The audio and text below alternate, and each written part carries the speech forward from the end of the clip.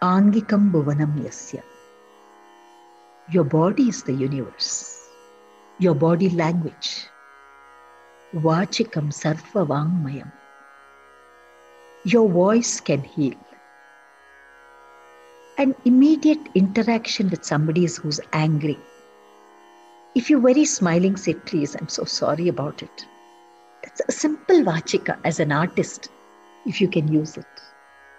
Aharya, in every day, your colors that you choose, the way you dress up, the way, even in dance, when you wear a sari in dance, the way you walk itself is different. The way you wear jeans and walk, the way your attitude changes. Finally, when you do all this, when I'm talking to you, if I don't put my heart, it's not going to matter. These 4 Chaturvidhabhinayas is enough for you to begin dance as a therapy.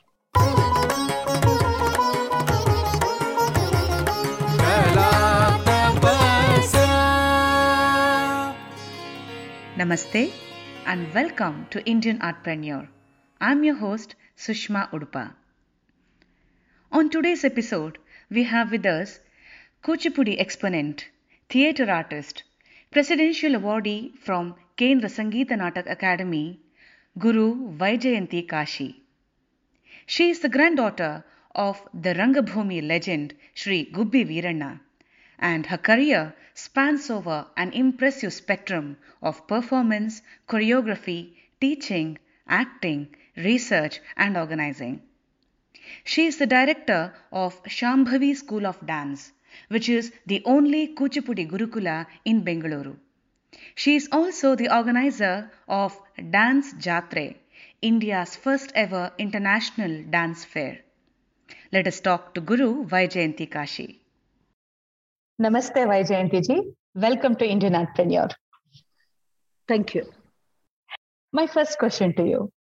You love sports, grew up playing cricket with your brother's friends, learned Bharatanatyam and later Kuchipudi, worked in a bank for nearly 2 decades while continuing to perform and teach Kuchipudi, and you love challenges. What makes you such an energetic and dynamic person, yet with a calm composure and smile? Yes, I did play cricket. I did play table tennis. I played all sorts of games because I was surrounded with my brother and his friends. And those were the days when games were given a lot of importance because there was no malls, there was no so many hotels. And the lifestyle in Bangalore, it was called the Garden City then when I grew up as a child, was all about no tuitions, school, college, games, and with time with the family and friends. And my house, which was in Vasantanagar, we had a nice garden, of course, a huge space. And since my sister was already married and I had only a brother, he was my best friend and his friends were my best friend. So I'm talking of, say, right from 7th to my college days. But college, it was a little different because of the age and, everything changes. But then when I was, young, your parents' words are Vedavakya. Vedavakya is you just follow them. It's in India, what they say is the best for you. So we would have I would have dance classes only twice a week and just for an hour because my guru came home and it was only for me, a personal lesson. And every day after school, which was invariably between 4:30 to 7, it was all nothing but games. So I think this helped me a lot to learn sportsmanship, to take, winning and losing on the same note because we were all friends. So we never got angry or we would never fight. We were very sportive.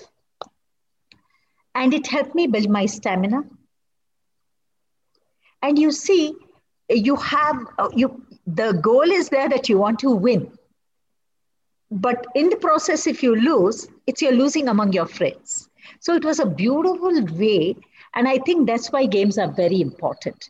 It gives you stamina, and it's the best way where you can come out with various emotions.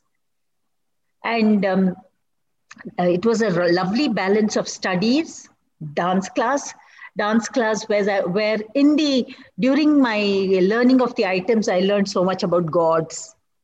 And in dance, you learn everything. Okay, so it was a nice striking balance. Later, your foundation in life is very important. And they say the first home schooling is your guru is your mother. And so I think I was surrounded with nice people, and there was fun and there was learning. And my parents were very supportive and very broad-minded.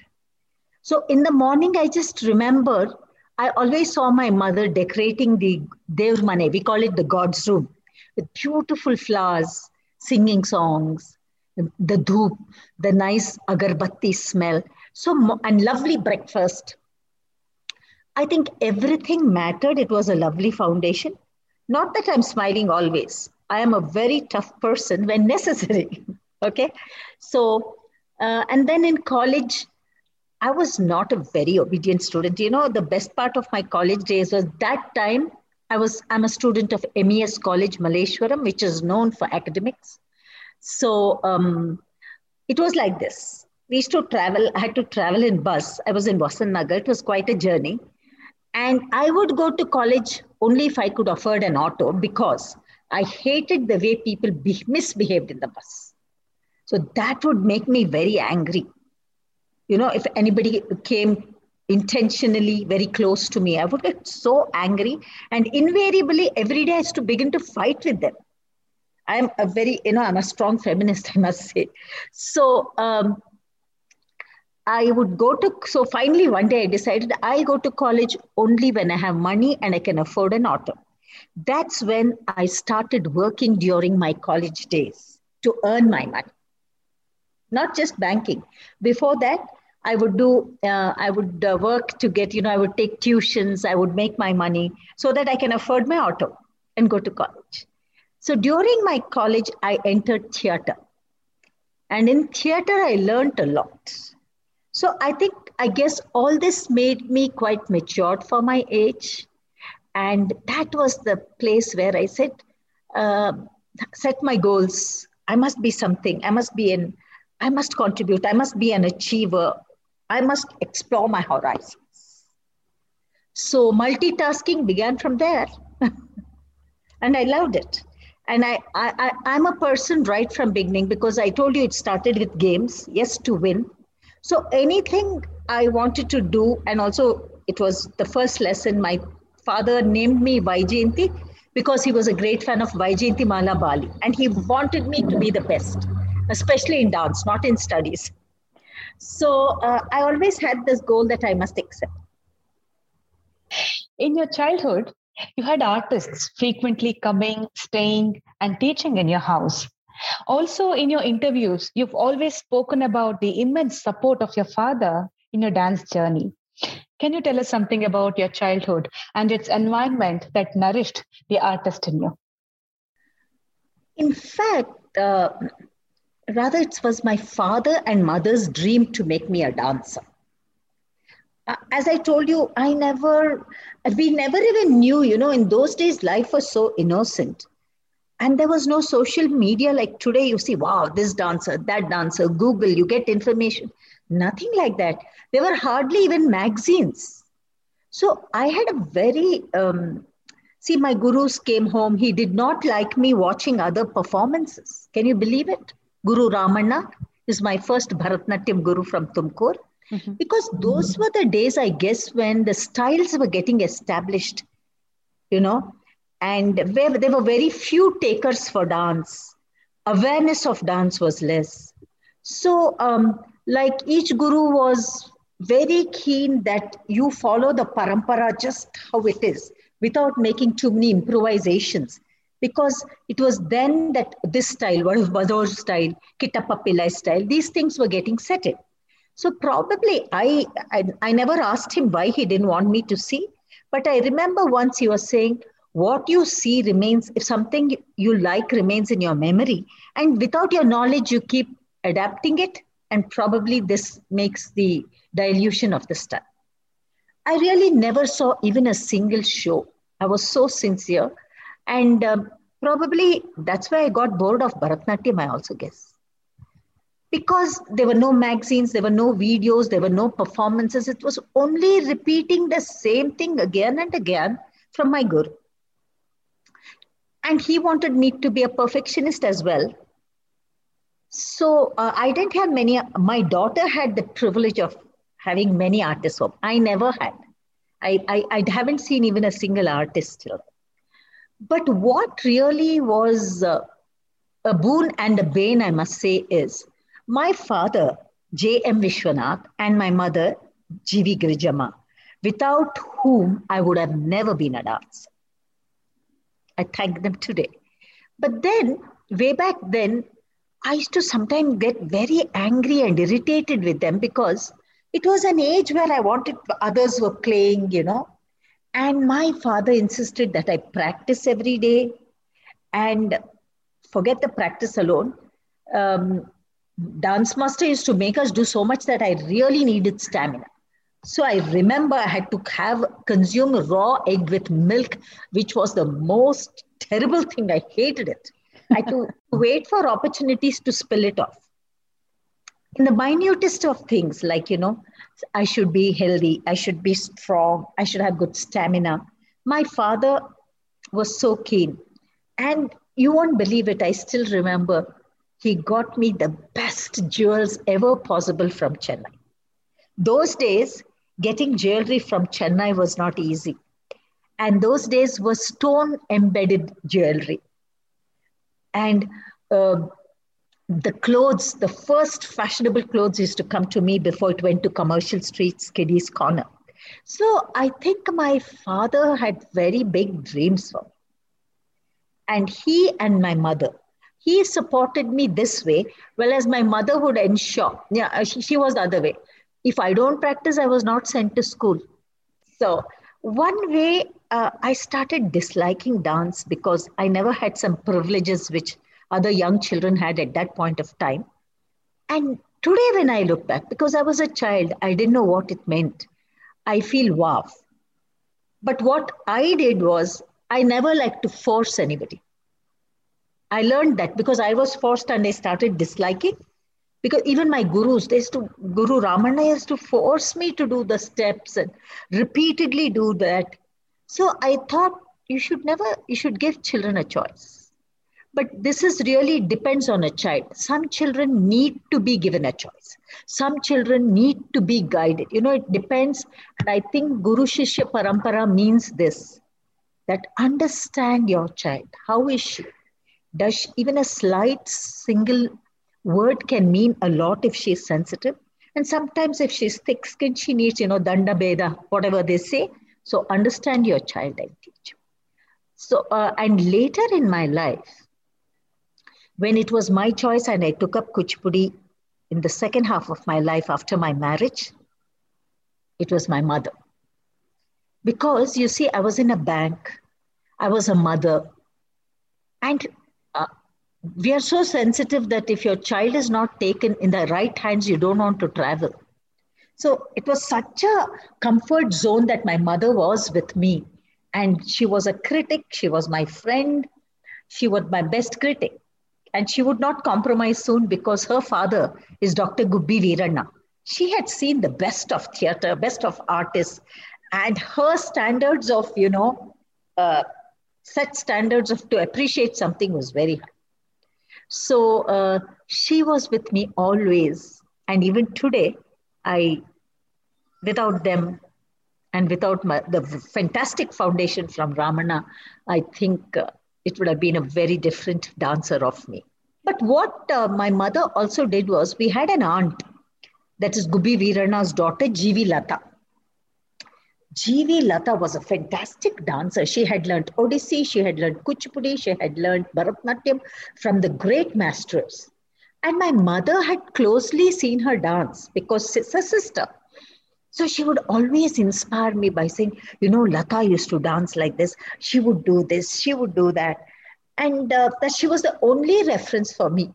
in the sense dance like Lata and be like Vaijayanti Mala Bali. And I think those two persons were enough to inspire me quite often. Your initiation into classical dance happened with Bharatanatyam, but later you pursued Kuchipudi. What in Kuchipudi dance form attracted you strongly for you to pursue it? And how different or special is it from other dance forms? See, I always say this, and I said it in many interviews, and I continue to say this. Once a dancer, a lifetime a dancer. Because I think it has a magic that it works on so many levels of your body, your mind, your spirit, and your culture, which is instilled in you. Okay. So, though I had disliked Bharatanatyam various reasons, because as I told you, I was the only one, I didn't have friends. And also, later when I got to watch a performance, my master was angry and he discontinued, and there was a long gap. This long gap was a time when I was in college. And because I was a dancer, I was invited to do the main role, lead role in a play, a musical play, folk play, scripted by Kambara, directed by Nagabharana. The hero was Vijay Kashi, who became my hero later. We did Sangya Balya. Okay. I would call it destiny because my cousin was doing it, this play, this role, the lead role. And she had to leave to Delhi to do her further studies. And so I was invited. And we did about 200 beautiful, houseful shows, different parts of Karnataka then. And I think that is where I worked with many mature people. I was a beginner. I was in college. I was a teenage. Life was all about fun for me then. But within a disciplined body, which was already set in, and disciplined thoughts that my guru had set in me, which I was not still aware, this theater was a very creative zone. In dance, it was all about do this, don't do this. But in theater, it was all freedom. There was no guru. There were only friends. Though he was very elderly, there was not saying, oh, you have to do this.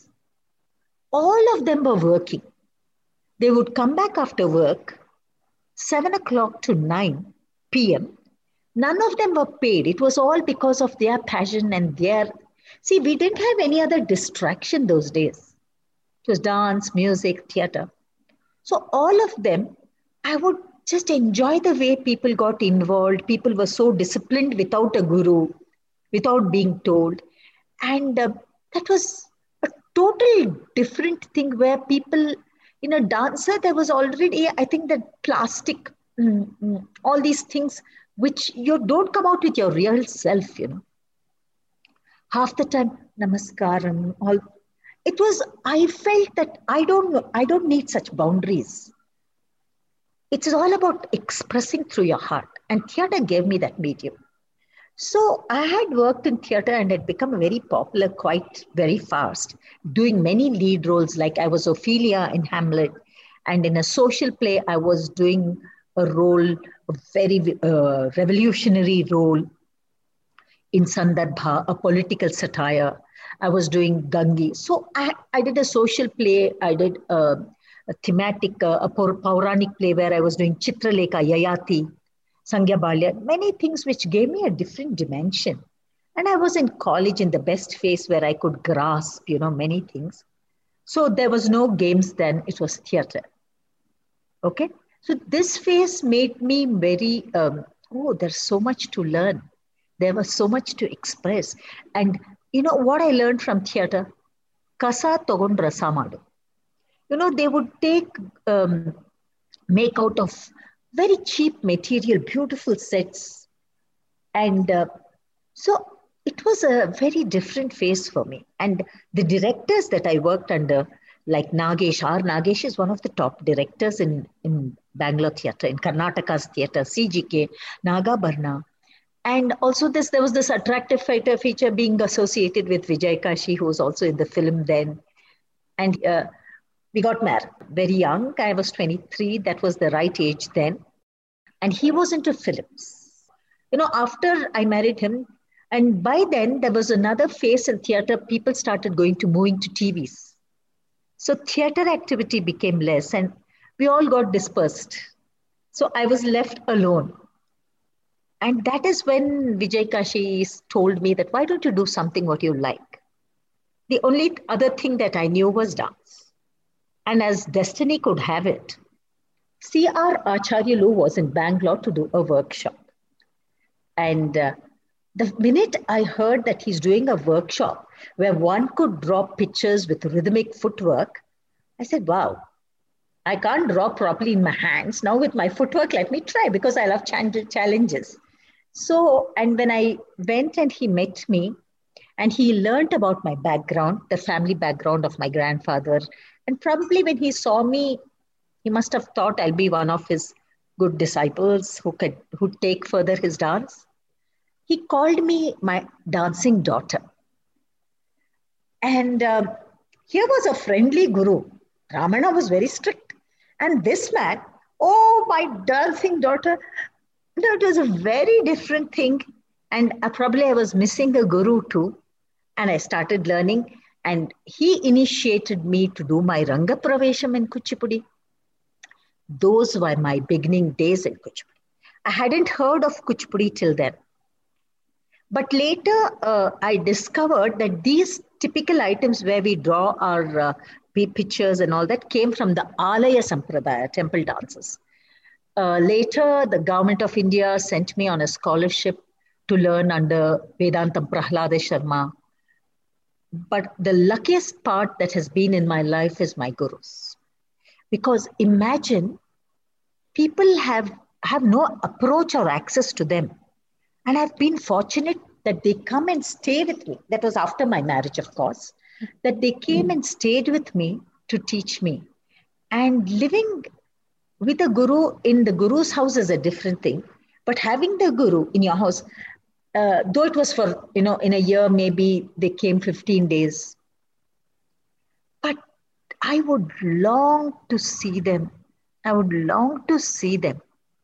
And if I didn't see them till, after 2 months, I would go into a kind of depression, which now we realize is a depression. Then we didn't know of words called depression, tension, all these we didn't know.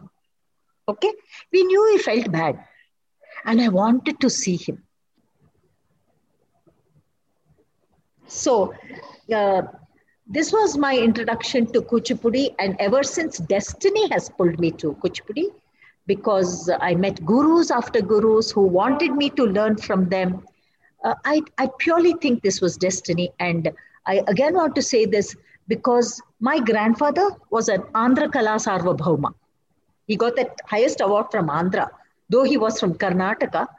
And the people were great fans of my grandfather. And probably that's why they also thought, see, in olden days, the gurus used to see the palm of a dance, of any person.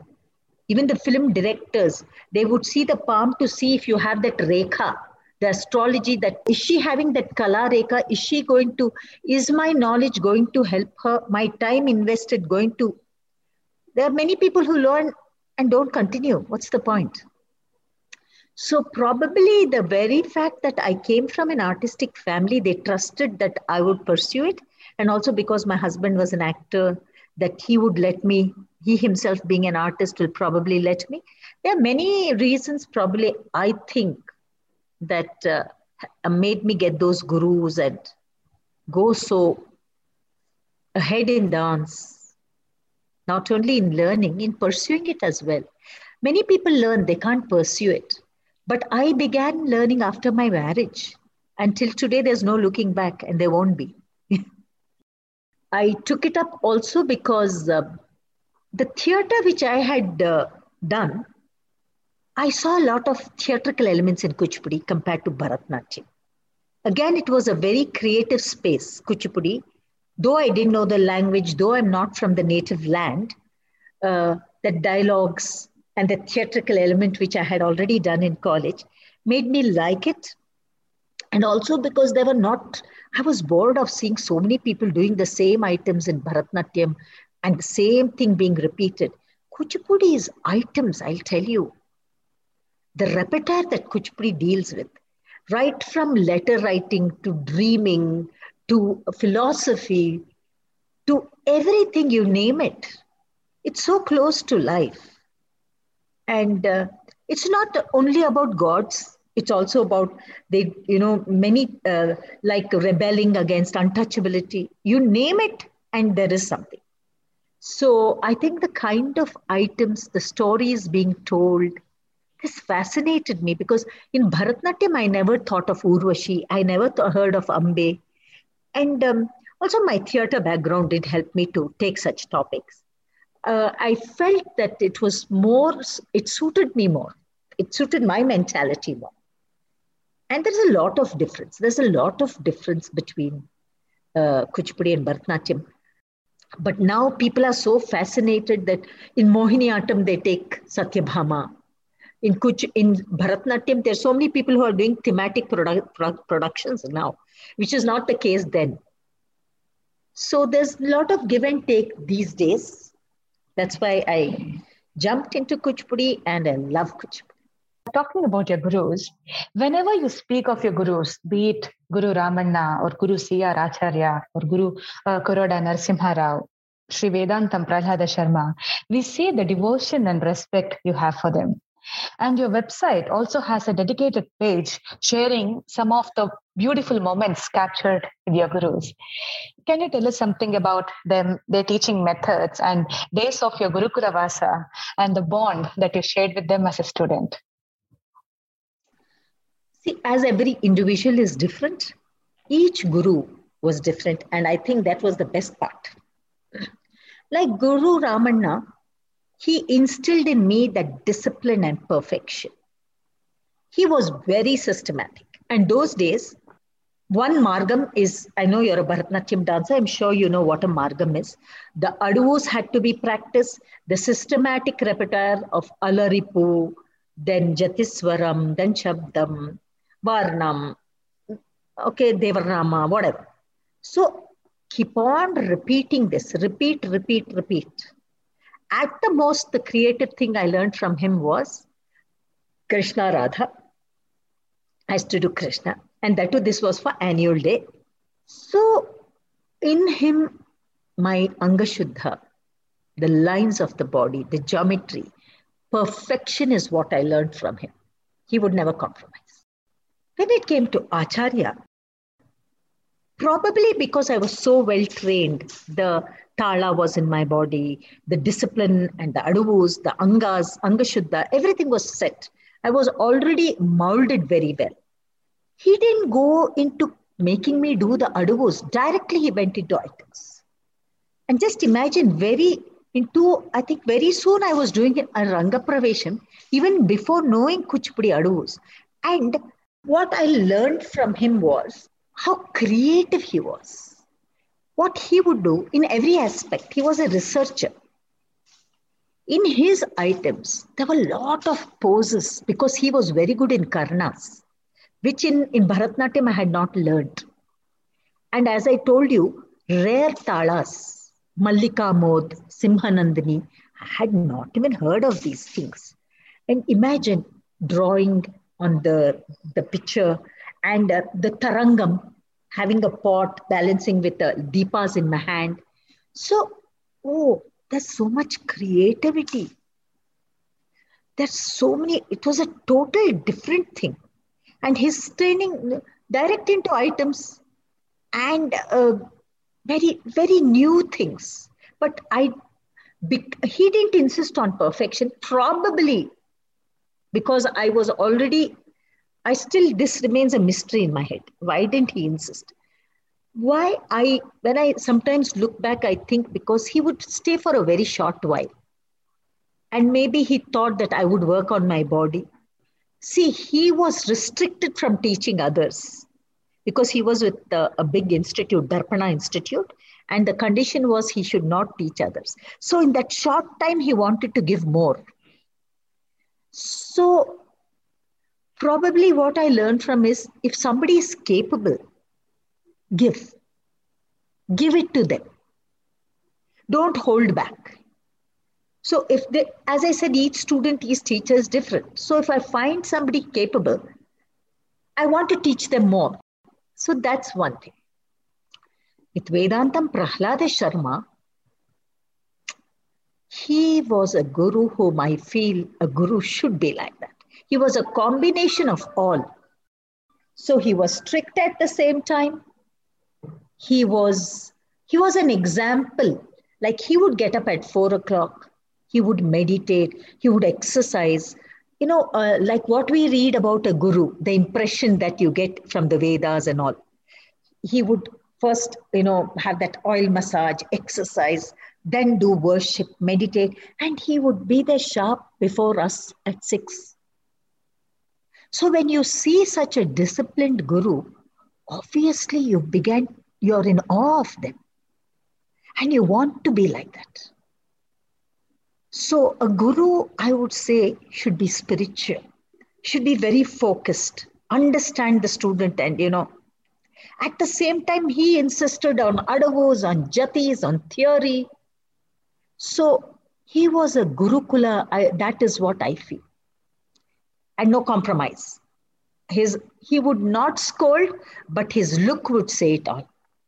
And I believe that a guru should make the shishya feel bhakti.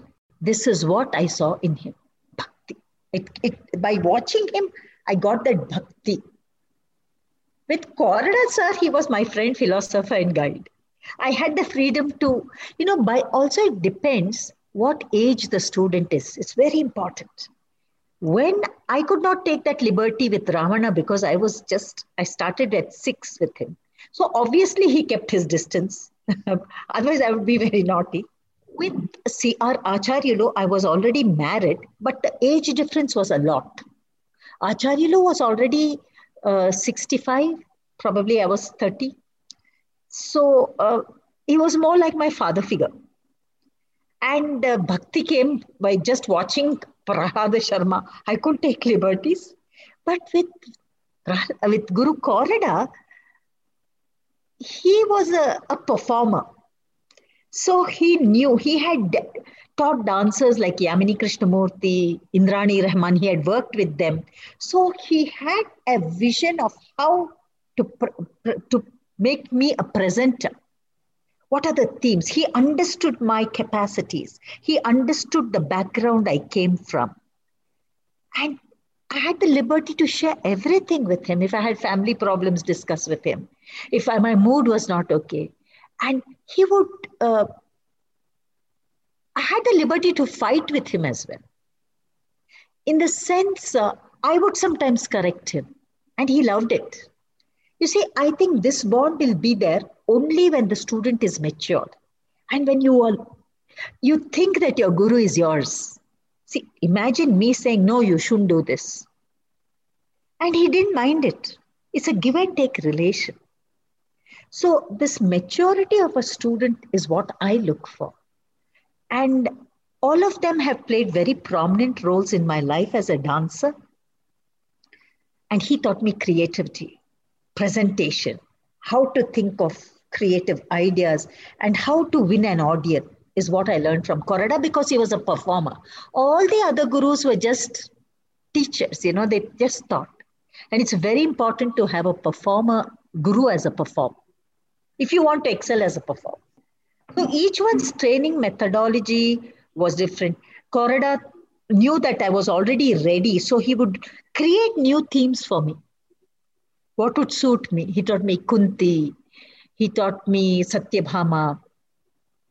He taught many things which would suit my personality, Uluchi.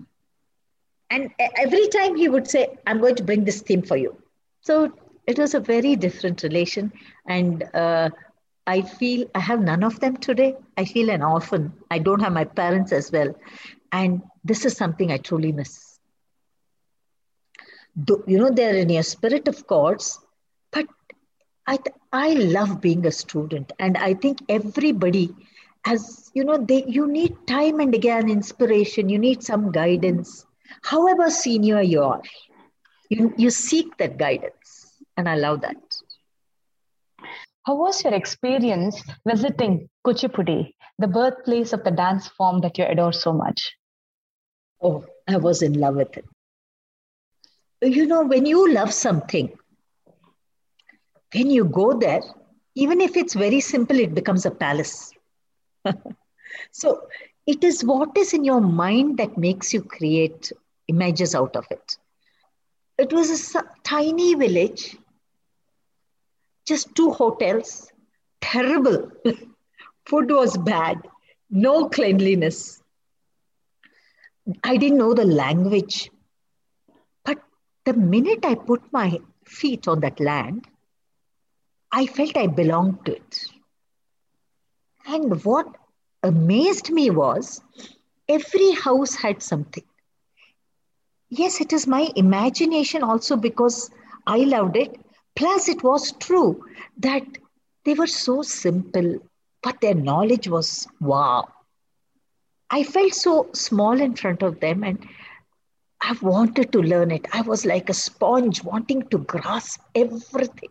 That was a very beautiful age as well. And the temple there, Bala Tripura Sundari temple. And I was put up, whenever I went there, I stayed in Padma Bhushan Vempati Chenna Satyam's house. Imagine, even staying in that house, walking in that street, and they would tell me, this is that guru's house, this is this guru's house. Every house, this guru's house, that guru's house. And the whole village to me seems wow. But at the same time, it's very nice that you're a visitor. Because, I don't know, because of many things, one would not like if I went to another's house. There was possessiveness. And finally, I felt that some beautiful things is good when you have little of it. Familiarity breeds content. I felt that it's nice that I'm an outsider. I keep my respect. I visit it. I have that much thing. Because I don't blame them. Insecurities. No, they're such scholars, but hardly people go there. They don't have students. And people who learn, like us, outsiders, also because most of them don't know English. Today, everybody needs to know that presentation skills, the diplomacy, all this. Sometimes they begin to feel that we come learn there for a shorter while and become more famous than them. And, there's this little layer which they dislike about. So I don't blame them at all. Probably even if I was in their place, would have felt the same. But for me, what I look as a plus point is, because I'm an outsider, there's always this awareness in me that I don't know as much as them. And that makes me learn a lot. That makes me a student. And as long as you're a student, you're learning. But sometimes when you're from the land, you take too many things for granted. I know it all. It's my family. So this is what I like the best about that Kuchipudi village, that it inspires me still to keep learning and learning, that one day I'll think, yes, I know something. You're also trained in Chitranatyam, which is a form of dance where the dancer uses her rhythmic footwork to paint the pictures of animal figures on the floor, which is sprinkled with color.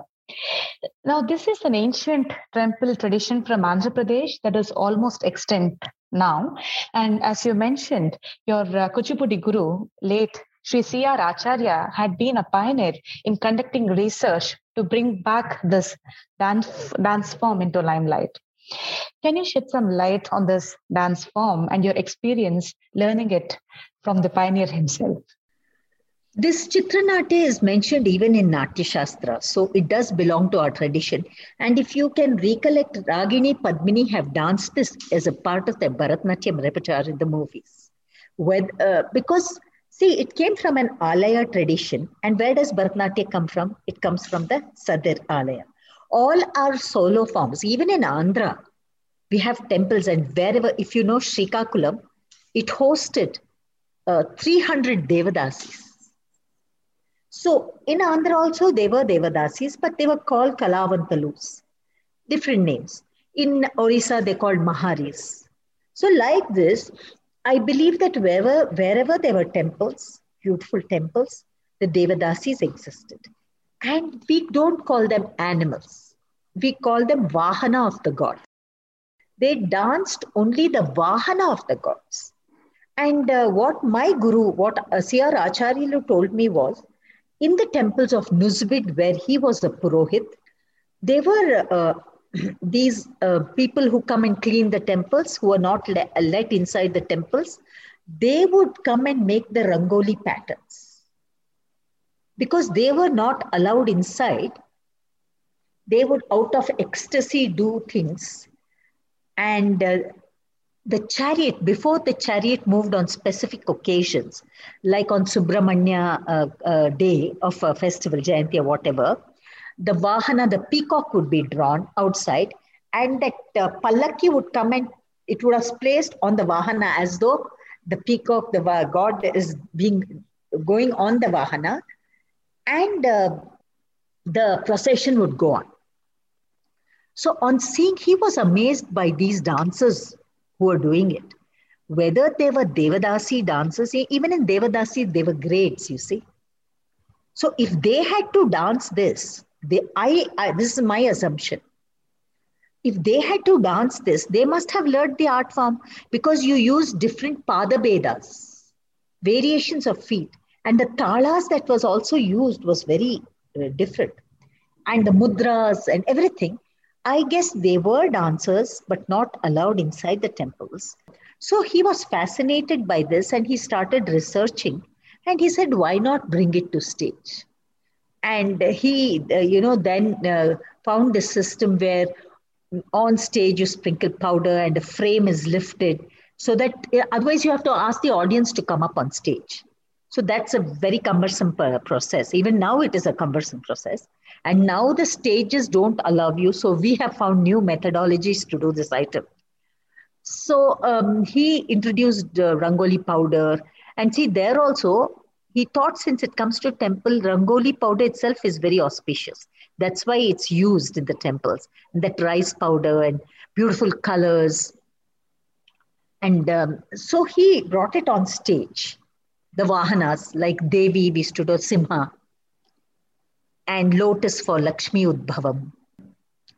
And he also got people to present it on stage with his technology, what he introduced, to get a special frame done, the cotton, the cloth, kind of cloth being used, the kind of moisturizer that it must have. So it was learning this was a task, because the entire house would get colored. You practice every day, obviously, because you don't see and do it. You're doing other things and your feet is dancing. So it needed a lot of practice. And God, after all that effort you take, I realized one thing. See, it needs half an hour to prepare before the performance, half an hour to clean, and the item is 10 minutes. So it's not very easy to present it, and probably that's why it's not very popular, though it's rare. Many girls want to learn it because it's rare, but after learning, you hardly present it because the stage itself doesn't. Many stages, especially abroad, if you come, they don't permit. And how will we keep the audience occupied when we're preparing it? It's good for a demonstration, I feel. Having been trained in the Guru Shishya Parampara, can you tell us its significance? I think all our classical art forms is meant to be a Guru Shishya Parampara. Because, yes, today the need of the day is doctorate, PhDs, MAs, otherwise you're not given a job. But how many of these PhDs have become excellent performers? It's a performing art. And if you see, all the legends of India so far have learnt under the Guru Shishya Parampara. It's not under mastering or getting a degree or PhD. These become good scholars and they become very good in academics. And we need such people too. But if you're aiming for performance, then I think nothing like Guru Shishya Parampara, because see, it's my opinion that in an institution, you have a set syllabus, you have a set time. But the first thing which differentiates it is there is no set time in a Guru Parampara. It's ever learning. And then here, as I said, a guru truly has to understand the Shishya's psychology, her background, of her lifestyle, her moods. And so does a Shishya have to. And at least when she gets matured. When she's young, she blindly follows him. So only when you develop this faith and love can good teaching happen. Teaching is just not physical. Teaching happens in the spiritual way, especially our dance forms. Teaching happens at, there are many times I used to go all the way, even with C.R. Acharyalu. He used to come home and he used to not teach me anything. He would not be in a mood. Sometimes he used to teach me more than I can take. Now, this is where one has to have the maturity to balance it. It's a creative art. I must also understand that the guru he's not convinced, or he's not feeling very nice that he's giving me the best. If I have that faith, I'll miss a class, so what? If the syllabus is set and I'm just doing a Xerox work, yes, I'm going to teach this and go. But that is not what makes you an expert. That's not what makes you a different person with excellence. So faith, love, respect are the three pillars on which Guru Shishya Parampara grows. And this is a must for these arts, because you are dancing something which has been which has been practiced for centuries ago. If you don't have faith in those subjects, if you don't have faith in the one who's teaching you, how will you ever learn? And sometimes several years of learning, it takes not to Xerox your guru, but to understand the philosophy of your guru. The procedure, how does he handle? Watching his lifestyle, how does he tackle the subject? How does he face challenges of life? How does he balance life? Because no artist's life is secure in India. There are emotional challenges, financial challenges, environmental challenges, opportunity challenges. But still, when you watch your guru so grounded, passionate, having so much focus, that's such a learning. And I think to become an excellent dancer, a guru and consistency of learning is a must. Today, we are compelled to do a lot of online teaching. And in some cases, the student would not even have an opportunity to meet and interact with the teacher in person. Would online teaching eventually affect the Guru Shishya Parampara of learning arts? I don't think so. In the sense, this is people who have tasted learning under a guru will definitely want to, get back to a guru. They it's an emotional bond, as I told you. But it's a good for people, like you see, even a guru, I've taught 100 or thousands. How many of them really take my philosophy and become dancers? Maybe 5, maybe 6, maximum 10. So I believe that even in online learning, now I'm looking at you. You can feel me. If I'm true, you can definitely feel me. If that Shishya, there is a bond, and if she's earnest she has the hunger to learn that art form, and she believes that she is the right person. Like when I saw Prahlada Sharma, I knew this is my guru. If you have that, you definitely will travel miles together. So in the time being, you learn online, and whenever you get the right opportunity, you'll seek that opportunity to meet the guru and make yourself more perfect. I would give you an example. I had a student from Israel. She came just to take a tour of India.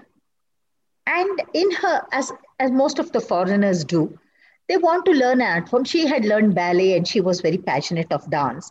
And she had read so much about Indian dancing. She just came to learn it for 1 week. And she had a degree in notation from a very recognized university. And after seeing her, I just told her, your degree is a waste. You have to learn so much more. I had the courage to tell her this because I did feel so, not to hurt her. And she burst into tears. And at the same time, that 1 week, she had realized that she didn't know so much about her own body. She came back the next year. Like this, she took an ICCR scholarship. She came and learned from me for 3 years. And today she teaches Kuchipudi in Israel. Just a trip for 1 week for a passionate dancer. If you really want to do it, I believe that the cosmic will show you the path and will put you through the right person as well. And I believe that happened to me too. I didn't know the name of Kuchipudi and I landed with so many gurus. So if you have that desire, if you're really true to what you want, you will be guided. This is what I truly believe. So if online learning, if the student is passionate and she says, my God, I want to learn this now, maybe next year she'll come and that bond will develop and these bridge the distance and the time. She can't come and learn always. Like I didn't have my gurus always, but I kept that connect. I kept that whenever possible, I made it. And it took me a little longer time, but I made it. So I think in the present situation, it is definitely a good alternative rather than not doing anything. And use this as a medium to find out, do you belong to this art form? And you'll get the answer. Be it through art or otherwise, you believe that it's important to tell stories, as good stories have the capacity to reform a person. Taking a look at the titles of your productions, I noticed that you have presented several women-centric themes such as Women of India, the Ultimate Creation, Madhavi, the Unheard Heroine, Bhumi Sita, the Eternal Mother, Sadhvi, Tale of the Hidden Powers of Women, and so on. And you chose to tell their stories. What's the reason or thought behind this? For me, stories has a great impact. And in India, especially, if you see the epics like Ramayana and Mahabharata were always told to children from a tender age because of the beautiful messages. Niti Marga, we call it. It forms your personality. And stories are a fun way of learning things. The oral tradition is very powerful. It has been the earliest system of learning, be it music, dance, theater, and stories. I think I've also read there was a king who was once deceived by his wife, queen. So what he decided, that every night he would remarry and the next morning he would behead her. So several days it continued like this. And then once that particular person whom he married, she told him a story in the night. And she left it at a point that the king didn't want to kill her because he was so interested in the story that he wanted to hear it next day. So several days she continued this story and she was alive. And by the end of the story, the king was transformed. The impact of the story is such. I think that was Arabian Nights, or I've forgotten what. So if it transformed a king who had so much experience in life, so I believe stories have a great impact. And being a Kuchipudi dancer, that's what is being told all the way through. But I chose stories which were not told in Kuchipudi because, as I said, basically I come from theater and very creative, and I want to give people something that they have not heard about. And also I wanted to myself learn through these characters. So all the characters that I did, be it Ambe, what a powerful woman. She comes back as Shikhandi. So I take it as what will I learn through this character, Bhumi and Sita? Wherever, whether your mother is there physically or absent, she always protects you. So the two beautiful relations of life, which is universal, I think everyone can understand it whether they know the language or not. Right? And Kunti, she's the epic mother. So all these characters, when I did Sharmishte, Urvashi, Chitrangada, I did Mandodari. Being a Asura Kanya, she rose to become a Pativrata among the 5 Pativratas. What a message that it's not necessary that you have to be born in some artistic house to be an artist, or it's not necessary that you must be, given everything to rise above. I see these characters as very strong personalities which can add so much to my life. And Urvashi, just 1 minute of concentration she loses in seeing Pururava, and she's cursed to come down on earth and whatever. She's spread dance on earth. But how much concentration one must have as a dancer. So I thought that every time I dance, only if I have the impact on my own self can I keep that impact on viewers. And these were all very rare subjects. Kanyakumari, it's the most visited place. She's not married, but people flock to her to get married. So I loved these and I took it up. Rudramma, at a young age, she was such a, queen of, she managed to be the best queen at the age of 14. So these have inspired me, and I think it should, whenever I do something, I should inspire people.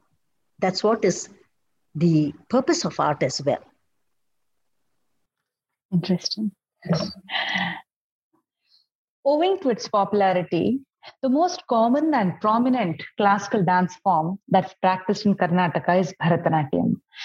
As a Kuchipudi dancer, did you find it challenging to find opportunities in Karnataka? My God, it was really challenging in many ways. First of all, I didn't have my gurus with me permanently. As I told you, they would come maybe 10 days. I would go there 10 days. When you're with your guru, nobody criticizes you because they don't have the courage. When you're doing something on your own, even if it is right, because of your age, you're criticized. One thing, I was criticized. And that made me a good dancer. I'm happy today. But then, way back then, as a young person, I couldn't handle it. I didn't know the language. I didn't have books in English. All Telugu books. To find somebody to translate, read it out. My gurus used to write to me in Telugu, the letters. That time there were no emails. And so I had to take this letter, run to somebody and ask them to read the letter. So right from making my connect with the gurus was a challenge. And in Karnataka, I would not find singers. Every time I couldn't get them from Andhra because of financial restraints. Not only financial, they themselves are busy there to teach them. And you insist on something, then you're called being rude. If you don't insist, you're not doing the parampara right. To strike this right balance in the young age, everything was a challenge. But luckily, because of my background, because of my challenging and strong will, because of my theater experience, I managed it all. I managed it. And I had good contacts. Also, I was bold because of my theater, and people knew me as an actress. People knew me as Dr. Gubbi Veerana's granddaughter. People knew me as a smart one. People knew me as a talented girl. So though they did condemn me or try to pull my legs, I made it. Because finally, it is your talent which speaks. You can't use influence to remain in the field for long. Maybe you can use it once or twice. But if you don't have the stuff, you don't come up. And if you have the stuff, You're always criticized because people don't like smart people. This is the universal law that I have realized. And I think that is very good, because only then do you challenge and you want to come up even better. Every time you're criticized, you think that when I'm so sincere, come on, let me identify myself. So getting right from getting scripts done, getting opportunities was difficult, but this difficulty made me so strong and so learn, read, try to learn more, try to revisit myself again and again, update myself, that people could not let me neglect me either. So though they didn't like it, they had to see the art in me. So I think that became my strong point. And thanks to my government, I've been lucky, because whatever the awards, the opportunities, because of probably my theater, my background, I could make it, and destiny, nothing without God's grace. You also have adapted compositions in Kannada into Kuchipudi dance form without compromising on the grammar, techniques, and the tradition of the dance form. Was this an effort to take the art form closer to the Karnataka audience? Yes, certainly. Also, that's one reason. And I thought most of the programs I was performing was in Karnataka. And the government was doing so much. And many a times audience came and told me, if this was the same lyrics were in Kannada, we could have understood and enjoyed it better. And also sometimes it was so cumbersome to get, the Telugu scripts. Coming from the theater background and my thinking, I was always a revolutionary, People would give me straight scripts. Okay. Like there were no twists in the scripts. A small example. Just jumping into the fire, or tearing, like when I did Ambe, she's in between two main characters, Salva and Bhishma. I used a curtain, a painted curtain, with Bhishma's face one side and Salva's face on. I rip it open, okay, to say these people destroyed my life. And I needed a song to give that power, right? So Telugu people, they give it straight. They don't want to get into this rebellious. But when I asked Sashi Marulaya, a Kannada writer, he wrote such a fantastic script. For a dancer, the script becomes a power. And I said, wow, even for me, Telugu, I can't enjoy it as much as my mother tongue. It's my mother tongue. And every word resonates with me, right? So when I did many productions in Kannada, like I did Gandhari in Kannada, when I heard the songs, automatically emotions flowed more easily and I became the character more easily than in Telugu, because sometimes the thought would go, oh, what is this? I hope I'm doing it right. So one way was to do justice to my land, which recognized me so much. One is to also introduce something. Why not? We are dancing Telugu, we are dancing Tamil, we are dancing Marathi. Why don't we dance to our own mother tongue and enrich in it? And by the end of it, my students are going to be Kannada students. They need to understand it as well. So I thought of many things and I think I did the right thing. When we go to Andhra, people don't accept it. They say, oh, Kannada and Kuchipudi is Telugu. Then I remind them that you're dancing Dasa's Carnatic music. You also do Gajavadana. So when you accept that, why don't you accept this? Because I follow the grammar of Yakshagana. So try to balance that way. In the year 1993, you established the Shambhavi School of Dance in Bangalore. What was your vision behind it? And what's your approach to teaching? When I didn't want to start a school, honestly, because I felt I was too young. But it was thanks to C.R. Acharyulu who said, no, it's high time. You must start. I'm going to be the visiting professor. And he insisted that I start. And I just started. I never knew whether I always thought I'm not, I myself have to learn so much. Will I be able to teach? But then when I started, without my knowledge, I realized I was a replica of my gurus, especially Ramana. I insisted on perfection. I was a tough master. And as days went, years rolled by, I realized I myself didn't like him being so strict.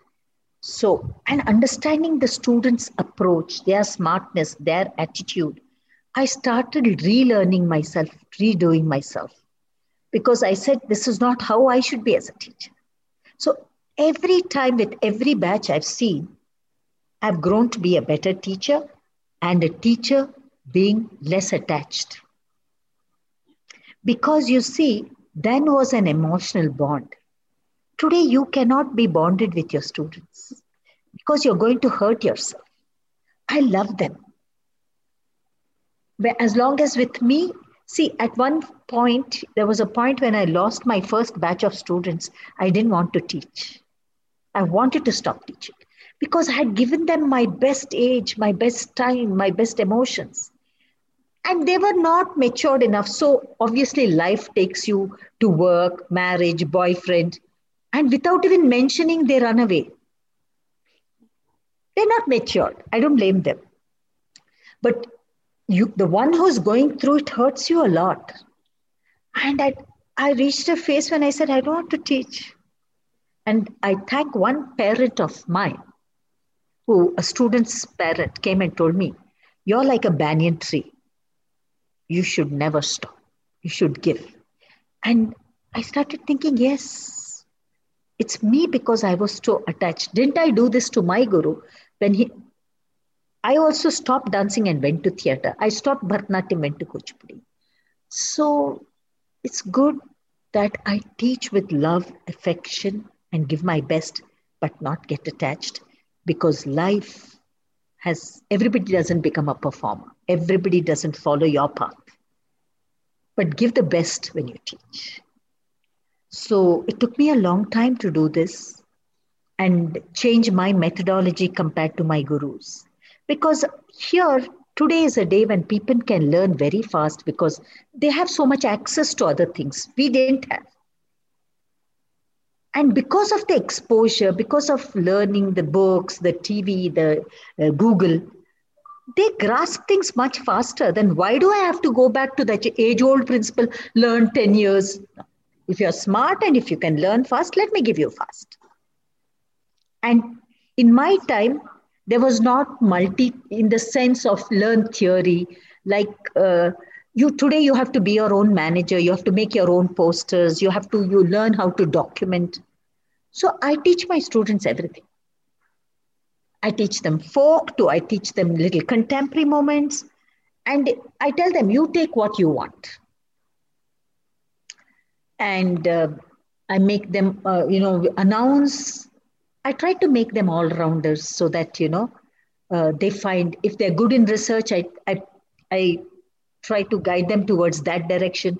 If they're good in Natvangam, because I also tell them very frankly that everybody cannot end up becoming performers. So I don't like to waste their time, nor mine, or my emotions. We often see students discontinuing to learn arts either due to challenges in balancing arts with academics or other personal reasons. But art, like a magnet, eventually pulls them back. And we see many such students who desire to pick up from where they left off and continue to learn the art form at a later phase of their life. However, sometimes there's a bit of self-doubt and hesitation that stops them from going for it. What's your advice to people in that phase? Is it possible to resume learning arts after a break? Well, you must be lucky to come back. I was one of the lucky ones. It's not going to be easy. I think my advice is, the best learning phase is from 6 to college, before you get to college. Because college, your biological needs, your mentality, your attitude, your friends, everything changes you and distracts you. That's a phase of life which everybody goes through. And to stay focused at that age, you're rebelling. So many things happen. All of us went through it, and the future generation too will go through it. Probably not at college, but they'll start at 7th standard itself. They're fast. So if you learn, have a great foundation, it is easier to come back if you decide to come back.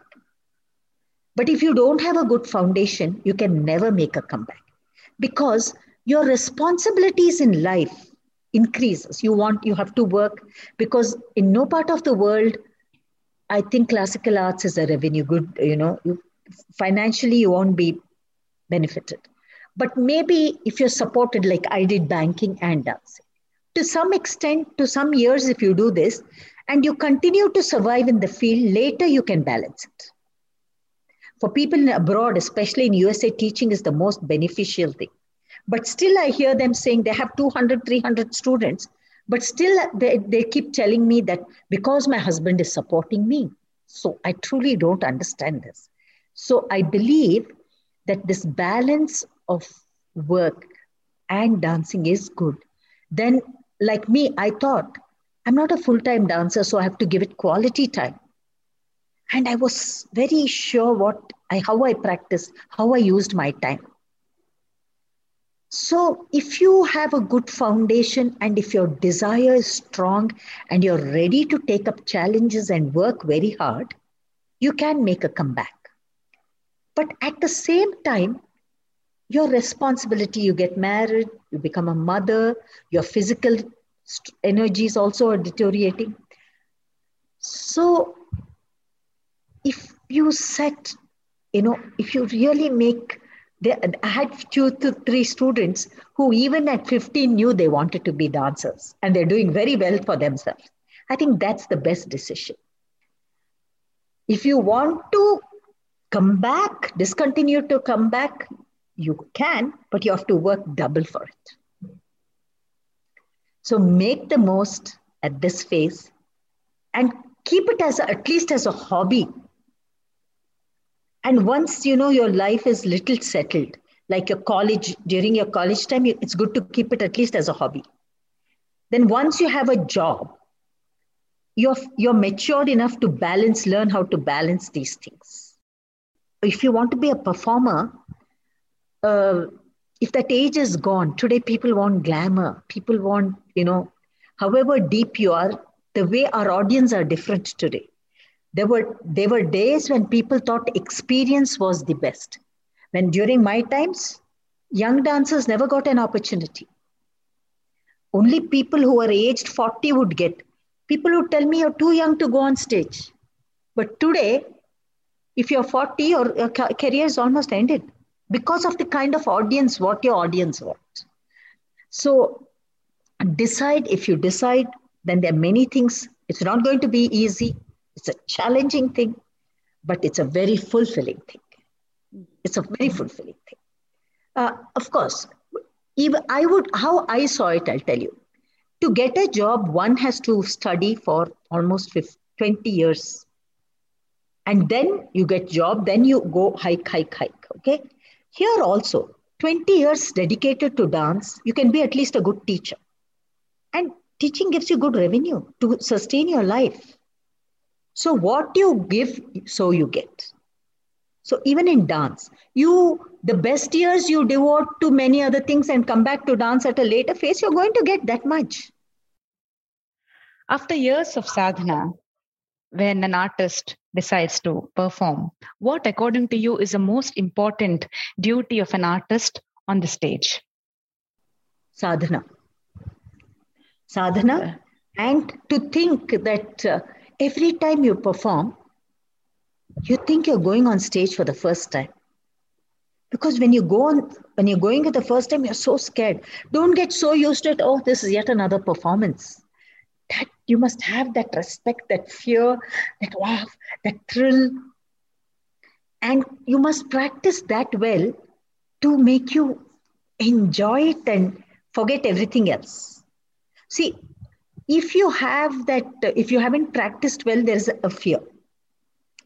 Even if you're practiced well, there is a fear of the audience. And there's a fear of, what if this goes wrong? What if that goes wrong? But if everything goes wrong as well, but if you have practiced, you are involved in the character or whatever you're doing, and you bring it out. That impact you create. See, as a performer, if the mic goes off, audience definitely know, the mic had to go off now. But if you're capable and you still continue to do it, my God, what an artist. We never felt that.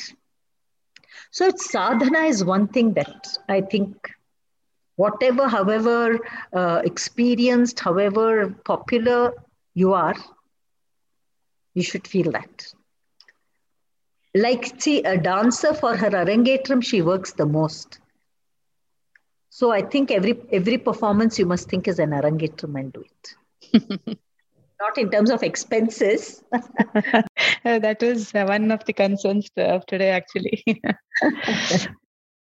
With the changing times where art teachers are forced to reinvent teaching methods to teach the current generation, and the audiences are leaning towards fusion and contemporary genres, is it also necessary to bring modifications in presenting our classical art forms in order to reach today's audience? Yes. Without audience, I feel there's no art. But it's a give and take. Definitely, it's your duty to take the audience, educate them to such a level that you leave in them a sense of aesthetics, that they, you give them that quality that they think, wow, is this dance? See, there are many people who have just heard about it, but they don't know what true art is. Now, mediocre performers, if an audience sees a mediocre performance, what would they think? Yo, dance is boring. In this point, I'll remember Spick Mackey. Spick Mackey used to present the best quality dancers, musicians in schools, right when the children are young, because they believe what you see as a child remains with you. So that's how I think that in the olden days, only a guru would give the certificate that you are right, capable to go on stage. And no compromise, because the guru was careful that his name, not only his, Bharatnatyam, that parampara, people would come. So he ensured that the dancer kept that reputation of the dance form. So audience were dragged by just listening, reading about it, and would come. Here again, this is where a dancer has to be so professional that somebody is coming for the first time. They've heard about it. It's your duty to keep that audience, to make him a regular audience by giving that professional quality. If, as it is for every classical art form, as the Shastras say, there are 7 limbs, and your audience have to be scholars, you have to be musicians, all these. Even the Shastras tell us, right? So, which means that a classical dance to be appreciated needs a classical audience, I would call it. The number is going to be less. But looking at the changes, now today, a Varnam used to be for 3 hours before. For me to think, I'm going to stick to my tradition, my guru told me that I'm going to dance 3 hours. Who will have the time today? So compromise in that quality. Which part of the Varnam or which repetition will I take off? Which is the most important essence of the Varnam? Instead of doing 4 charanas, maybe I'll select 2 charanas. Still keep the tradition and give the best, understanding the challenges of the audience as well. And you see, our audience today are exposed to so much of colors, aesthetics, perfection. If you see our old books, there was not perfection in terms of geometrical lines, but the days were more for bhava. It was an intimate audience. So they didn't want Nataraja pose like this. Even if she did this, probably audience was so educated there, and they didn't have other entertainment, they loved it. But today you have so many sitting at home, you change so many channels. So how strong a performer must I be? Understand the aesthetics. My costume should be beautiful. They can't be too jazzy. No, especially now when I go abroad, a good synopsis, a good high quality recording, the way I explain to them, the length of the item, the theme that I select. I think all this has to be taken into consideration. And maybe I would say that often, articles related to what classical dance is, having seminars, and, small snippets where people know about this art form and the miracles of this art form. See, audience play a very vital role. If the audience are mediocre, we are going to produce mediocre things. How many people go for art movies? Only who have a sense of art.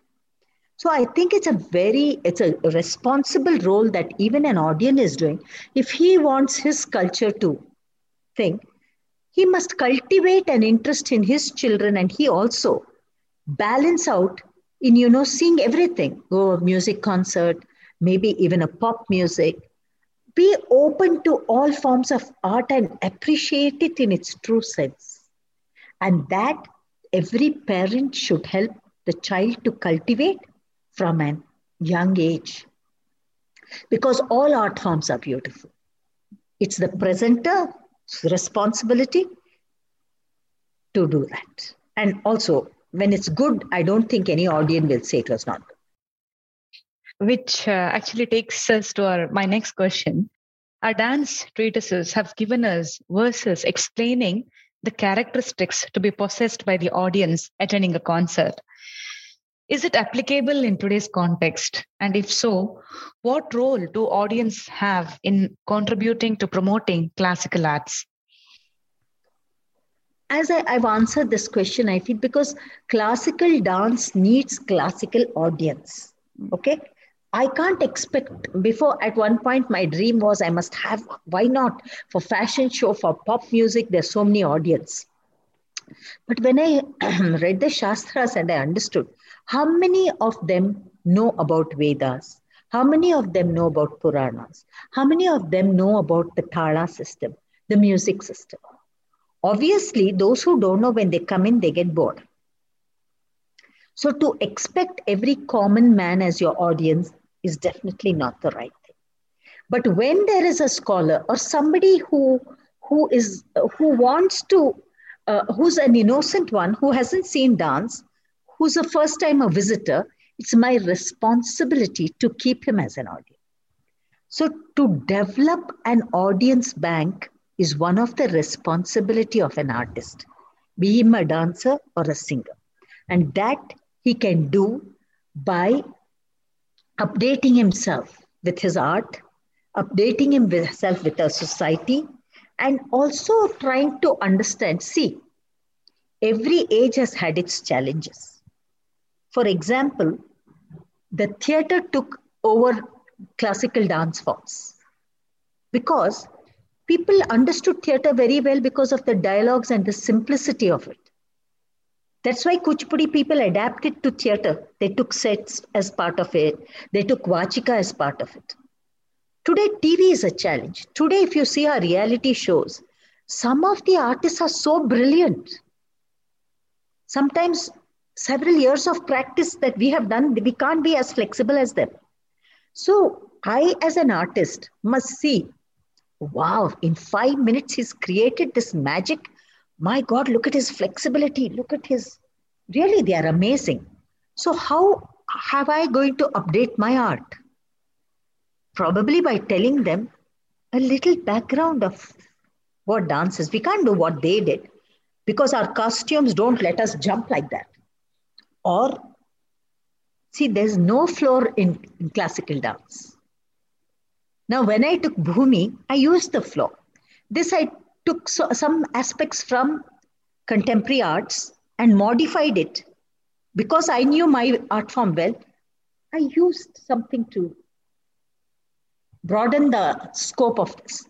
So I think sometimes we have to keep updating ourselves and educate our audience as well.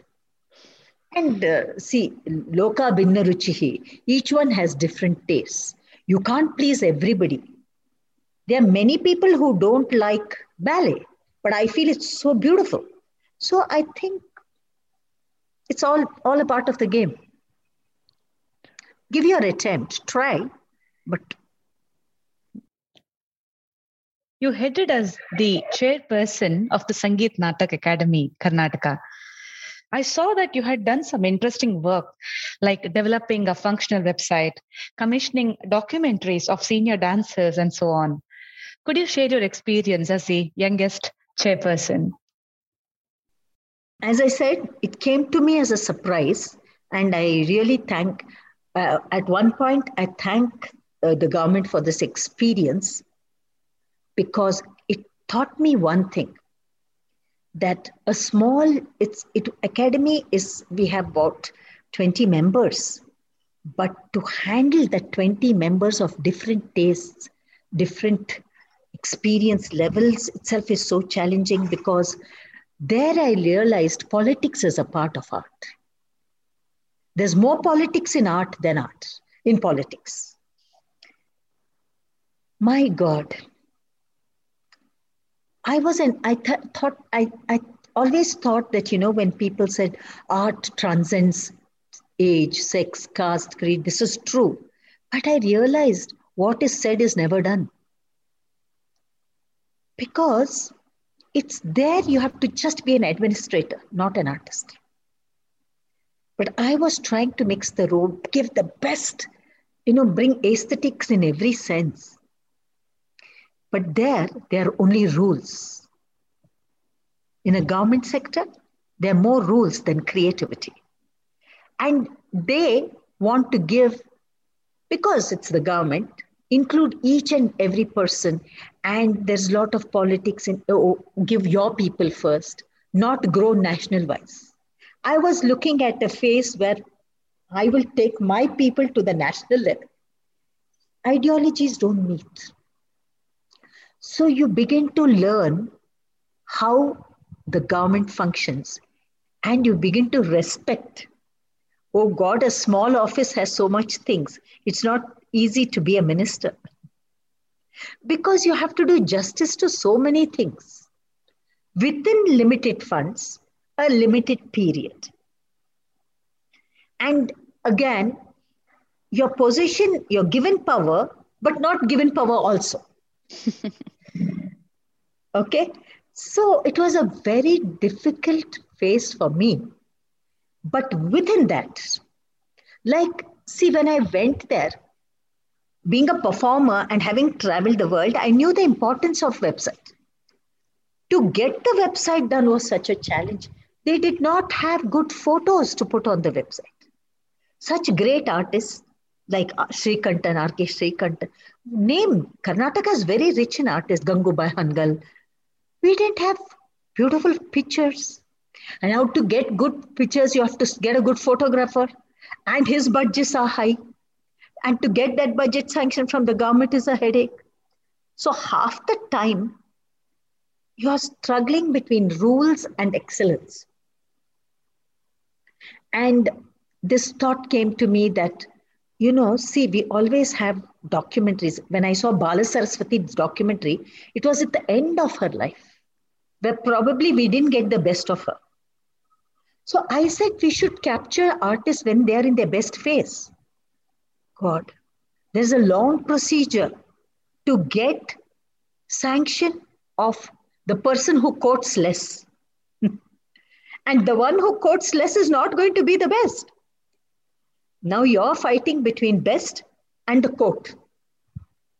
So even if I get the dancer and I'm getting a very mediocre photographer or a camera, how will I going to capture? Because that's going to be a document for the future generation to come. And I don't want the future generation to think, this is so ordinary. Okay, see, you have to capture her best mood, her best angle. So you're going to spend more time in shooting. So it was a real challenge, but I was always working with challenges. And when you work with challenges and sometimes you have to be dominating, people don't like you. But, I believe that when the purpose was good, I had to face all this. So we decided that I also felt that, we are always dancing to other music. Why don't we have our Jnanapita Prashasthis music? Because we were always overloaded with same Krishna Radhe concept. The way the approach of these Jnanapitas works were very revolutionary. So we got CDs taking the compositions of these things. So we did do a lot of good things in the given period, but it was not easy.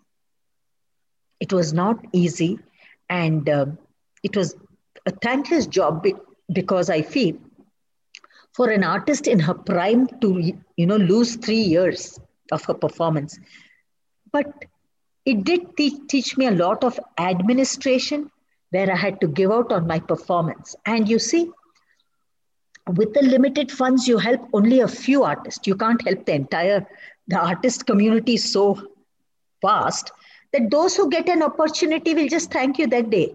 Those who didn't get an opportunity will curse you all through their life. In such positions which seem very attractive, you're going to develop more enemies than friends. You must be prepared for that. But yet, if you think that you're working for a bigger cause, that should not matter. You spoke about the challenges you faced in establishing yourself as a Kuchipudi artist. Do we also have regional biases while making decisions for administrative positions? Certainly, yes. Not only for administration positions, for everything. A simple thing, like, see, in Karnataka, sometimes, luckily I'm in Karnataka, we are open to all art forms. We see it. That's why we have so many people of Odissi come here and get popular more here. They become popular here than in their own state. We have so many Tamilian, like, we have Bhanumati, whom we lost. She's from Tamil Nadu, but she got the greatest award, Shantala. So Karnataka, I feel, is an exception in welcoming art forms. But I've got the Central Sangeet Natak Academy Award, which is the highest award, even better than Padma Shri, because it's given by a group of artists. But Andhra, they never call Karnataka dancers often. This is very sad to notice. We all today think, unity in diversity. Many things remain in paper, as I said. We say dance transcends gender, sex, age. No, it doesn't even transcend boundaries. Let me tell you very honestly. I was, in fact, all of us know that Kalakshetra is one of the organizations of the world and has made India proud. And thanks to Rukmini Devi Arunde for such a wonderful organization. It is a national body. And ever since its inception, it has been headed by people from Tamil Nadu. There was a paper advertisement for the post of a chairman. And in fact, many of the dancers told me, since you have already headed Sangeet Natak Academy in Karnataka, why don't you apply for it? And I was hesitant because I have to go to Chennai and settle. And that means it's again, family. So, but I said, okay, let me try. Because let me test how good I am. For my own sake, let me test. And there was an interview. All the people in the interview who were part of the committee were very well established artists from different fields. And I got through the interview. And even before I started getting congratulation messages that you have been selected as the chairman of Kalakshetra Foundation. And people started inviting me as the guest. And this was not, I have not received an official letter, believe me. I was shocked. And already I was thinking, should I go? Should I not go? I was discussing with my friends, my family. And as I got messages like this, there was, my God, on Facebook, it was flooded that a Kuchipudi dancer will be taking over, a dancer from Karnataka will be taking over, and rubbish messages on Facebook. I was wondering, what has Kuchipudi to do with Kalakshetra? Because I'm not going there as a lecturer or as a teacher. I'm going there as an administrator. And I have all the administrative abilities. Like I worked in a bank. I worked as a chairman of the Sangeet Nritya Academy. I've headed many committees. And I've passed the interview. It's not my influence. See, till then I was contemplating whether to go. But when I saw these messages, I haven't received a letter, official letter is it. But the Facebook is flooded and messages are passing on WhatsApp among the alumni of Kalakshetra. How can they fix a dancer from Kuchipudi dancer, that too from Karnataka? That's when it hit me that it being a national body and all the time being headed by Tamilians, from anybody in Tamil Nadu. And why not? And what surprised me even more was all the alumni had got together and they wrote to the government, including the top dancers, Padma Bhushans, who have not to have a distinction between language or religion or anything. They have written to the government saying that we need a Bharatanatyam dancer. Can you believe this? And after an interview, why did they call for an interview in the first place? And it was more saddening for me. I felt very bad because there's so many dancers from our land, our Karnataka, who should have felt proud that somebody for the first time is going to head a national body like that. None of them raised their voice. Except there were writers who wrote what has language or art form to do when an administrator has been right through the committee selected. Why did the government have to do this? So it was then that I realized that we Karnataka people don't have that thing to fight. We welcome people, but whereas other states fight for their own form, though that is national body, that there's so much distinction between Tamil and I realized then that all these remain in words, that art can transcend caste, creed. Like I always say, in Vedas, they say where women is respected, even gods are present. But if we see, many of the times, it doesn't happen. So some things are good when it's heard and quotes are beautiful to read. But practically, many things don't happen. And I wish that truly an artist must transcend these things, because I'm very proud of Karnataka that we welcome so many people. And by this we are even, the grants that are being distributed to many other forms. Like Karnataka is the only state which has exams in all, can you believe it, textbooks for Mridangam, for Tabla, for Kathak, for Odissi. But where are the other states? Andhra, though I'm practicing for 30 years, probably I've done 4 or 5 Andhra government shows, but I can name how many times our government has called them. And I'm very proud that we should set up an example of this. And I hope that this will inspire people in other states to, make arts and work on the policy of unity in diversity. Everybody quotes Vasudhaiva Kutumbakam, but very few follow it. Very few follow it. Beautiful to quote, but I truly feel that dancers should believe in what they do, what they say. I learned that you celebrated your 60th birthday in a unique way by hosting the first online international Kuchipudi seminar, which went on for 18 days. Can you tell us the thought behind the conception of this idea? The initial planning was different. In fact, I wanted to have all my gurus or friends or musicians or anybody who had added to my journey, artistic journey, thank them, honor them. This was the initial plan. But the lockdown had to change my ideas because my 60 years would not come again. So, and the thing which I loved was Kuchipudi. I knew the challenges that I had faced as an outsider, as a dancer. No books to give me information. No gurus would easily give information, even today. And to get them, even if in the past when I had organized seminars, I'll have it for 2 days and with 6 speakers probably have their talk for 30 minutes max.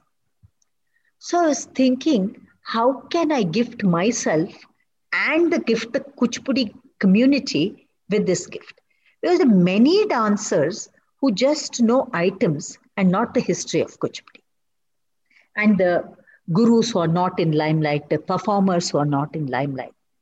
I said, this should be the right time because when you involve so many families, there are about 16 families of Kuchipudi who have contributed. Initially, there are 16 families like Joshila, Vempati, Vedantam, Mahakali, the surnames.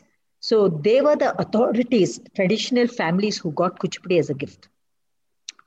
Now, as I told you in my past, one house I go, other person gets angry. This was my personal experience. Here, everybody was eager to give because art, when you're not have the opportunity to express yourself for long, there's that hunger in you to express, right? So, audience had all the time, students had all the time, gurus had all the time, organizer had all the time. I invited all of them. We had about 40 gurus from all over the globe. Every day sharing, even PhD students didn't know so much information of the art form of Kuchipudi.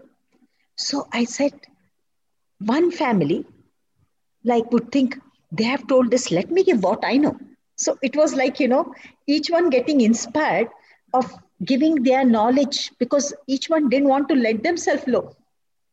So this became a boon, not only for me, for the viewers. I got many Kuchipudi people from Andhra, Kuchipudi students who have lived there, danced there, didn't know many things.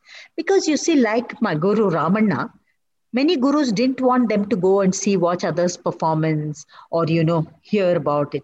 So many people didn't know there were so many Yakshagana great gurus, Kalapams, and the past people, gurus who we didn't know about, the history of it, the evolution of it. Along with it, each one's style. We had also involved demonstrations as part of it. So they were seeing gurus for the first time perform, sing, what is Kuchipudi music. And from different generations, we also invited dancers who have lived in different parts of the world for more than 3 decades. So it was all age groups, experts, performers, scholars, musicians, and traditional family people and non-traditional getting together. It was, I think it was Mahabharata for Kuchipudi. It was, and I think that was Shobha Naidu whom we lost. Her last performance, oh God, it created, and we lost 3-4 gurus after that in this corona phase, whose documentation probably nobody has. And tomorrow, this could be a gift to the Kuchipudi community and to dancers as well. So I thought that was the best gift. It was God devised because, as I told you, everybody accepted with my one call. And initially, they were supposed to speak for 1 hour, but most of the talks went on much longer. So it was a boon. And my 60 years was, I think, will ever be remembered. You also work as a dance therapist, significantly working with special needs children, and your therapeutic theatre projects have won international acclaim. Can you tell us something about this project and how you've been using classical arts in healing? In Natya Shastra itself, he says, those who practice this, it gives them health, fame, peace of mind, and so many things. When you see some of the shlokas, it quotes, which already says that dance is healing. No wonder it has been practiced for so many years. And every dancer would have realized in a very simple way, saying, when I dance, I feel, wow, I feel so. So this itself, because I think most of them go into depression because they don't communicate. And as we know, it exercises every part of your body, your psyche.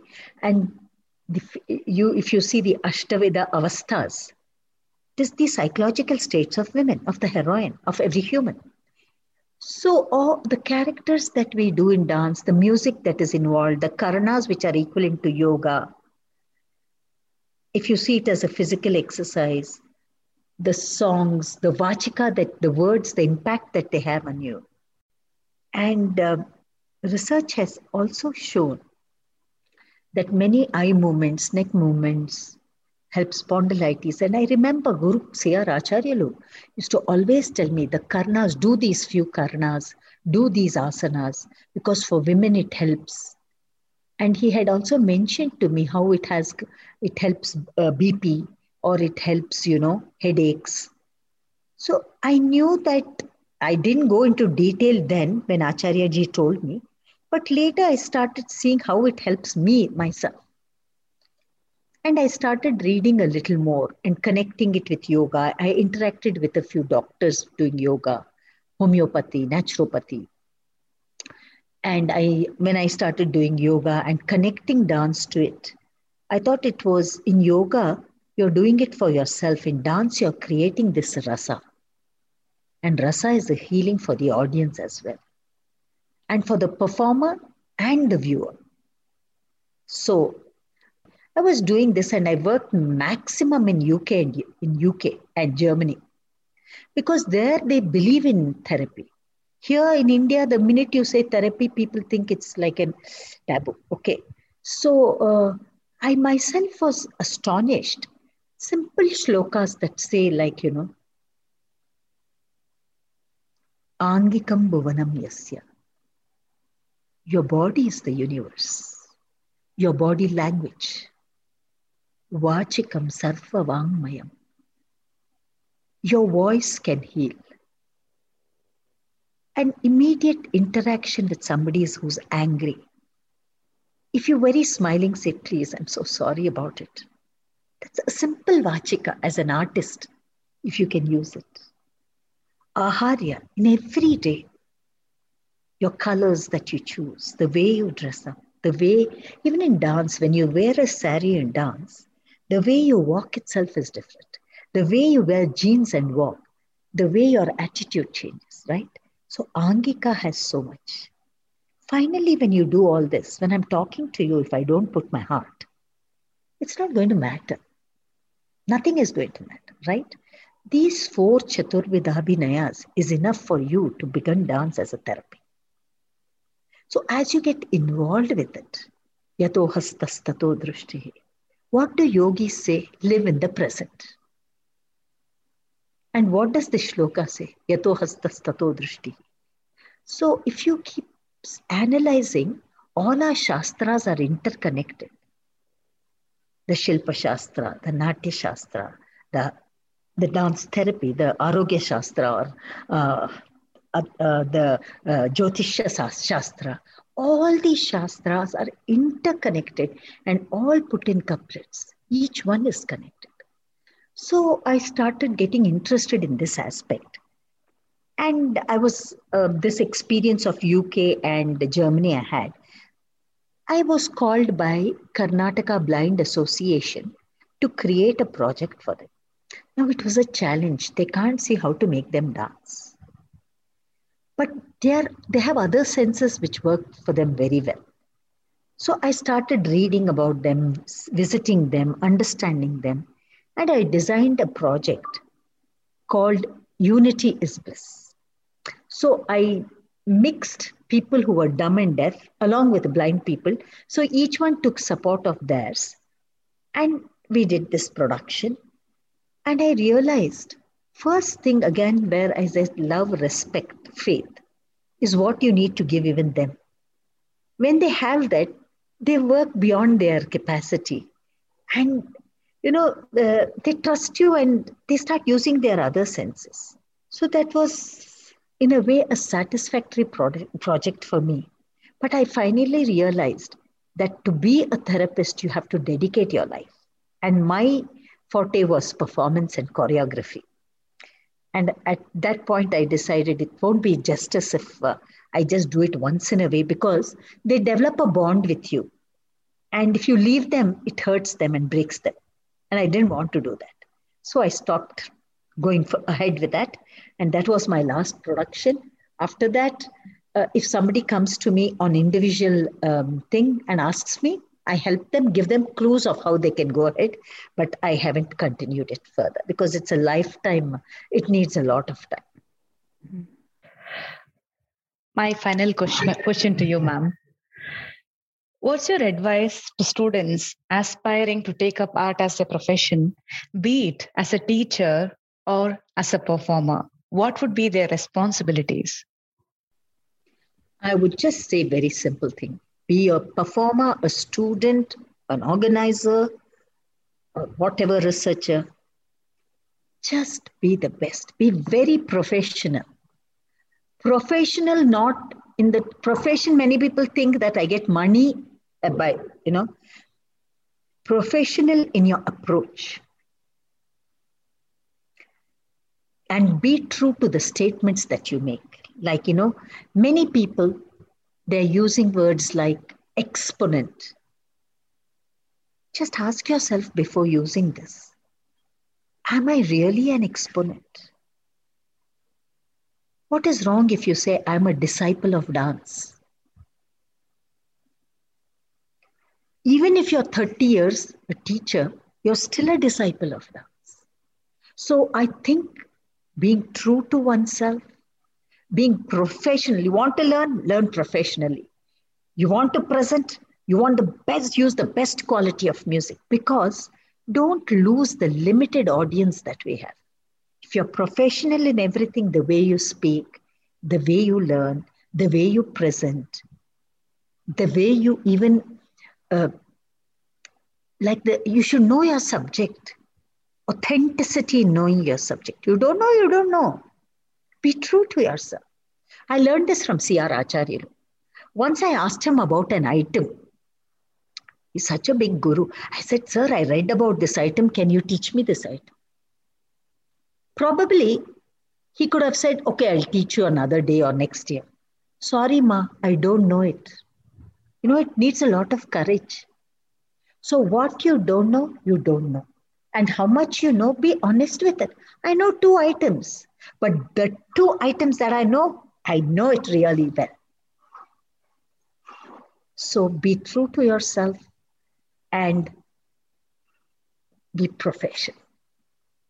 That's what I would say. Thank you. Thank you so much, Vaijayanti ji, for this beautiful and insightful interview. It's been an honor to have you on our platform and listen such words of wisdom from you. Thank you so much for this. Thank you, Sushma, and good luck to you all. Thank you. As I said, even if few people watch it and some get inspired, I think the time that I've spent with you and the talks that I did was right from my heart, with no diplomacy, with no bad intentions. But what I truly believe is, give the picture as it is. The challenges of an artist, tell them that it is. Oh, don't paint rosy pictures, because prepare your next generation. And they are so talented, that multi-talented, that they are going to be better than you. And I think our students should be better than us, or our next generation should be better than us. And that's what is the best part of anything. Thank you. Thank you. Thank you so much, ma'am. That concludes our 4th episode of Season 3 Vistara. I hope you found this conversation with Guru Vaijayanti Kashi interesting and insightful. Catch you all soon with our next episode on Indian Artpreneur Podcast. To know more about our work, log on to our website kalatapasya.com or follow us on Facebook and Instagram for quick updates. Have a good day.